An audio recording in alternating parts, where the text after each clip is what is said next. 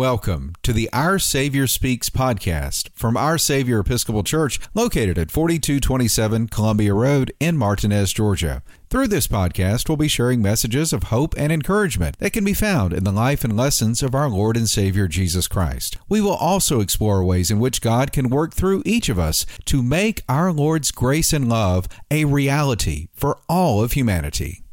Hello and welcome. My name is Al Crumpton. I'm the rector of Our Savior Episcopal Church in Martinez, Georgia, and this is our very first podcast. And so we're excited to have you join us as we begin this new area of ministry for our parish. And so the podcast for today is actually the sermon that I delivered on Sunday, September the 3rd, and it focuses on Matthew chapter 16, verses 21 to 28, Romans chapter 12, verses 9 through 21, and the book of Exodus chapter 3, verses 1 through 15. And a common theme through the sermon that you will hear in just a moment is the ways in which God can kind of show up in our lives at inconvenient times and in ways that where we're not fully in control. And that's not necessarily a bad thing. So as you listen to this, I pray that you will keep that in mind and maybe look at ways in your own life that God might be showing up and showing you ways to follow or maybe act or whatever God may be calling you to do, but most importantly, to have a new awareness of God's presence with you. The reading is from the book of Exodus. Moses was keeping the flock of his father-in-law Jethro, the priest of Midian. He led his flock beyond the wilderness and came to Horeb, the mountain of God. There the angel of the Lord appeared to him in a flame of fire out of a bush. He looked, and the bush was blazing, yet it was not consumed. Then Moses said, "I must turn aside and look at this great sight, and see why the bush is not burned up." When the Lord saw that he had turned aside to see, God called to him out of the bush, "Moses, Moses." And he said, "Here I am." Then he said, "Come no closer. Remove the sandals from your feet, for the place on which you are standing is holy ground." He said further, "I am the God of your father, the God of Abraham, the God of Isaac, and the God of Jacob." And Moses hid his face, for he was afraid to look at God. Then the Lord said, "I have observed the misery of my people who are in Egypt. I have heard their cry on account of their taskmasters. Indeed, I know their sufferings, and I have come down to deliver them from the Egyptians, and to bring them up out of that land to a good and broad land, a land flowing with milk and honey, to the country of the Canaanites, the Hittites, the Amorites, the Perizzites, the Hivites, and the Jebusites. The cry of the Israelites has now come to me. I have also seen how the Egyptians oppress them. So come, I will send you to Pharaoh to bring my people, the Israelites, out of Egypt." But Moses said to God, "Who am I that I should go to Pharaoh and bring the Israelites out of Egypt?" He said, "I will be with you, and this shall be a sign for you that it is I who sent you. When you have brought the people out of Egypt, you shall worship God on this mountain." But Moses said to God, "If I come to the Israelites and say to them, 'The God of your ancestors has sent me to you,' and they ask me, 'What is his name?' what shall I say to them?" God said to Moses, "I am who I am." He said further, "Thus you shall say to the Israelites, 'I am has sent me to you.'" God also said to Moses, "Thus you shall say to the Israelites, 'The Lord, the God of your ancestors, the God of Abraham, the God of Isaac, and the God of Jacob has sent me to you. This is my name forever, and this my title for all generations.'" The word of the Lord. Thanks be to God. The second reading is a reading from Romans.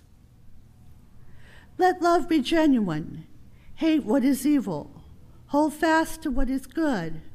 Love one another with mutual affection. Outdo one another in showing honor. Do not lag in zeal. Be ardent in spirit. Serve the Lord. Rejoice in hope. Be patient in suffering. Persevere in prayer. Contribute to the needs of the saints. Extend hospitality to strangers. Bless those who persecute you. Bless and do not curse them. Rejoice with those who rejoice. Weep with those who weep. Live in harmony with one another. Do not be haughty, but associate with the lowly. Do not claim to be wiser than you are. Do not repay anyone evil for evil, but take thought for what is noble in the sight of all. If it is possible, so far as it depends on you, live peaceably with all. Beloved, never avenge yourselves, but leave room for the wrath of God. For it is written, "Vengeance is mine, I will repay," says the Lord. No, if your enemies are hungry, feed them. If they are thirsty, give them something to drink. For by doing this you will heap burning coals on their heads.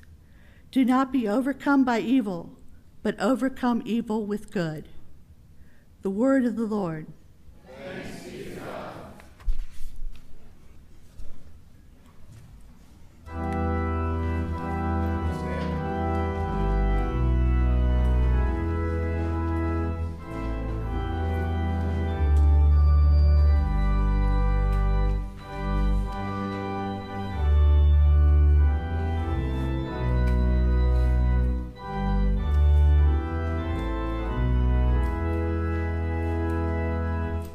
The Holy Gospel of our Lord Jesus Christ, according to Matthew.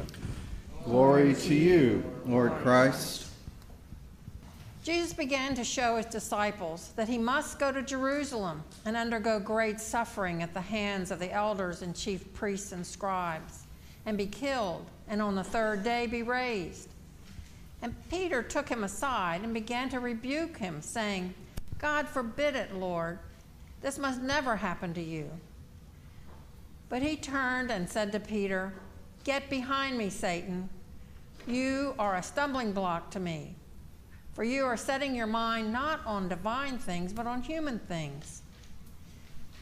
Then Jesus told his disciples, "If any want to become my followers, let them deny themselves and take up their cross and follow me. For those who want to save their life will lose it, and those who lose their life for my sake will find it. For what will it profit them if they gain the whole world but forfeit their life?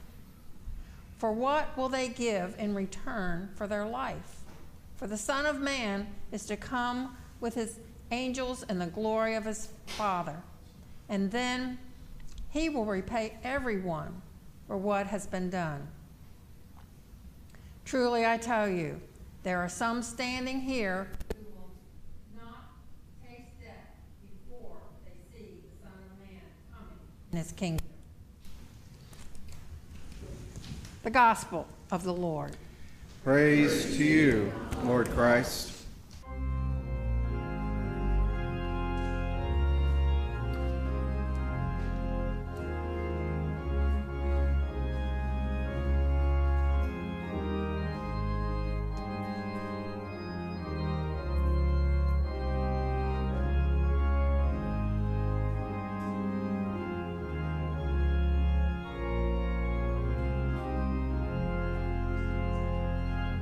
In the name of the Father, and of the Son, and of the Holy Spirit. Amen. Please be seated.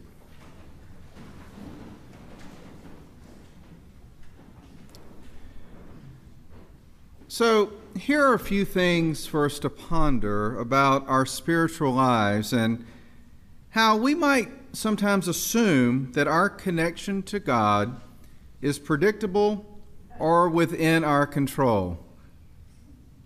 As Christians, we have activities that are within our control, like what you're doing right now, like coming to church, or those who are joining us on our live stream to be together here on Sundays, and of course our service that we have on Wednesdays. We can read our Bibles, we pray, we sing hymns, or we choose to participate in things like feeding those who are hungry, making items to comfort others, such as prayer shawls or prayer beads, or helping out with events like fundraising activities, the parish barbecue, which we had just yesterday. holiday craft markets, International Food Fest, or the beloved Mardi Gras of our Savior. These are all good. These are things that we can kind of schedule and plan our lives around and be a part of within the church. And choosing to participate in these and really other activities, they can be good for us because they strengthen our bonds of friendship and fellowship while offering ways for us to engage in positive endeavors as our faith is nurtured. As good and uplifting as our church-related routines may be, we also know that God's ongoing presence can and will be made known at times that are not so predictable. For example, I am pretty sure that burning bushes not being consumed by fire, these were not on Moses' agenda that day when he decided to go out and help his father Jethro by taking care of the sheep. Yes, it is possible that Moses probably saw some burning bushes in his time that may have been struck by lightning, but those eventually burned to the ground and became ash, unlike this one. So, in this account of the Old Testament lesson from Exodus, this is making us aware of something that is really out of the ordinary, that was completely unexpected or unforeseen. Moses realizes that the bush was blazing, yet it was not consumed, and we are told that when the Lord saw that Moses had turned aside to see, God called him out of the bush, "Moses, Moses," and he said, "Here I am." Those are famous words we have heard many times throughout the Scripture and may have even uttered them a time or two ourselves. Here I am. As incredible as the scene may appear, we learn that Moses' excitement about noticing God's presence and hearing the voice coming out of the bush, how that quickly turns and it becomes worry. It becomes not really knowing what's going to happen next for what God was requesting from him. God was trying to prompt and really bring about a change in Moses to help those who were suffering in Egypt. He was being called to do something on God's behalf. And so with every, kind of lukewarm excuse that Moses offers, God doesn't let up. God meets each reply with a path forward as Moses remains cautiously engaged. And so that alluring glow of the burning bush, it leads to a rather uncomfortable and uncontrollable fire of God's unexpected and transformative presence in Moses' life. Think back with me now, if you will, to last Sunday's gospel passage, okay? Where we had Jesus asking his disciples what people were saying about him and then asking his disciples, "Who do you say that I am?" Now, Simon Peter, he replied with what I kind of thought to be as like the gold star answer, right? Where he says, "You are the Messiah, the Son of the living God." Ding, ding, ding, and the bells ring, right? Now let's move ahead. And we don't have far to go. We're moving ahead to today's gospel, which is only 5 verses later in this 16th chapter. And in these 5 short verses, this same Peter, who got that gold star answer, he goes from being the rock upon which the church is to be built to becoming the one who receives one of Jesus' sharpest rebukes when our Lord says, "Get behind me, Satan. You are a stumbling block to me, for you are setting your mind not on divine things, but on human things."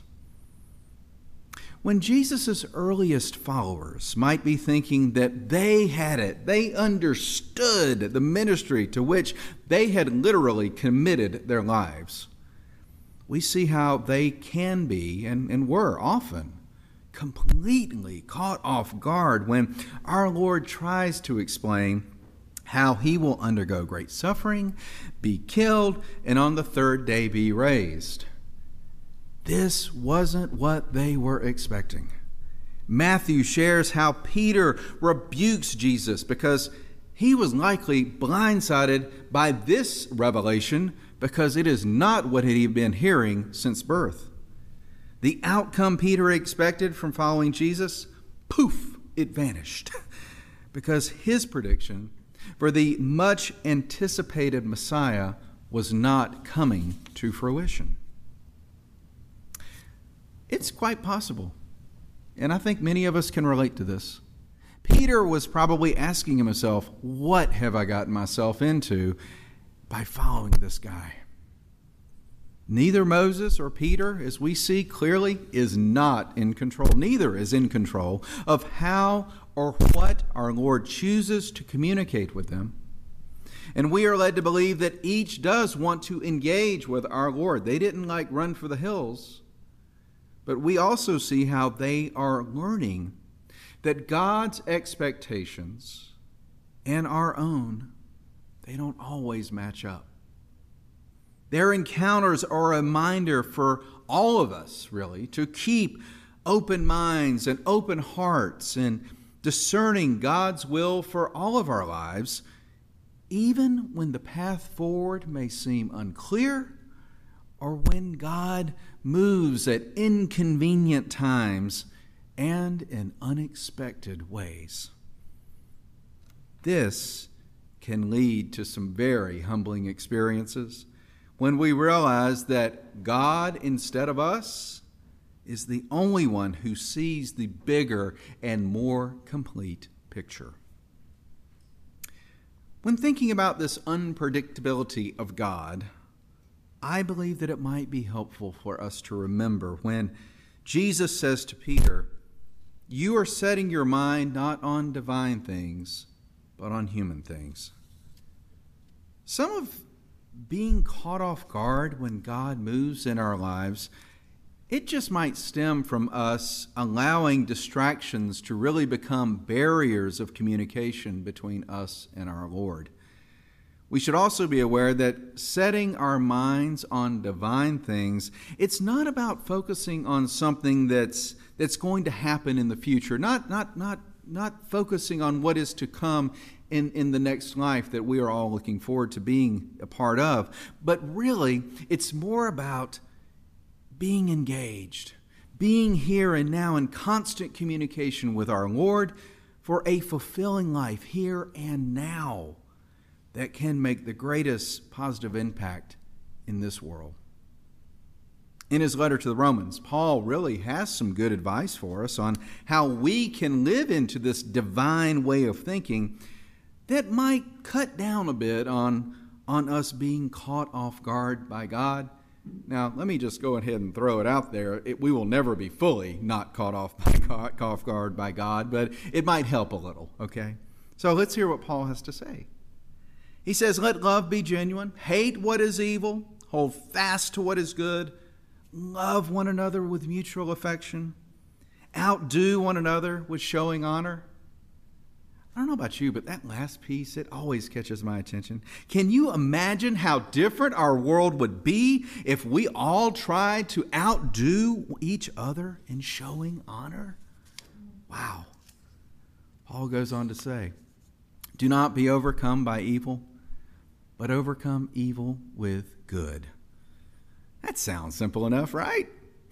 Now here's a common sticking point, though, really, for all of us, if we think about it. Anybody who's a member of the human race will probably have a bit of an issue with this at times. But we know that Jesus did set the standard for us to try to achieve. And with this knowledge that has been around for over 2,000 years, we should not be surprised by this message of encouragement. Now, before we get discouraged about wondering if there's any way we can be more in sync with the ways of our Lord, let's consider Paul's directive when he says, "Contribute to the needs of the saints, extend hospitality to strangers." Last weekend, I saw many examples of volunteers making this directive a reality, and that's just one of many times. But last weekend, I really did see that at that most recent food distribution we participated in at Christ Church in Harrisburg. Those who were there, they I'm sure went with the expectation, like myself, of just being there to offer food to people in need, which is, that's a good thing for us to do that. Now, these were kind and generous efforts, but we were, without, I'm sure, realizing it, we were also opening ourselves to potentially unanticipated ways God could be calling us to engage. Now, for those of you who saw in my article in the Weekly Flyer this past week, you saw where I had an unplanned conversation with a gentleman who was concerned about his salvation because he believed that God's grace might not be available for someone like him. Being able to help him remove that barrier, it was not on my to-do list, but it was without a doubt on our Lord's for that moment. I went there thinking I was going to help with the feeding program, but I had no idea that my soul would be fed as well by helping someone find peace in their life. There's no way any of us can predict. There is no way any of us can ever control how or when our Lord will move in our lives. Like when God called the reluctant Moses to confront Pharaoh on behalf of the Israelites, or when Peter tries to change Jesus' way of thinking and was met with that corrective response. We see how each person was presented with a different path from what they had anticipated.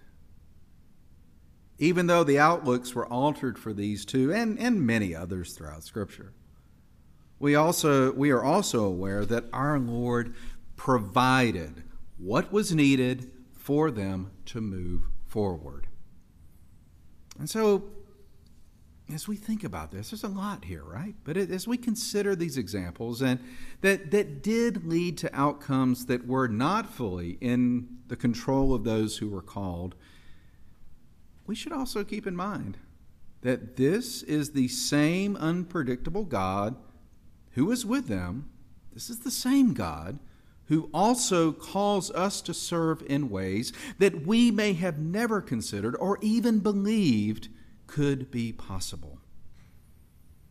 And another thing, these are human beings. Even though we may put saints in front of their names sometimes, we're all part of that communion of saints. So we should remember we are no different from those whom God has called before us. And like them, we are also assured that God will provide even when that path forward may seem difficult, even when it might just look like it is completely impossible. So I believe that it is crucial for us to consider how we will respond when our Lord encourages us to step out on faith, which likely is an uncomfortable proposition. When faith leads us to finally possibly reply, "Here I am," even when shreds of doubt or concern may linger, we should remember that our answer to God can also be an acknowledgement that we were never expected to do this alone and in our own efforts, when we include in that response of "Here I am" and add to it, "with God's help." Amen.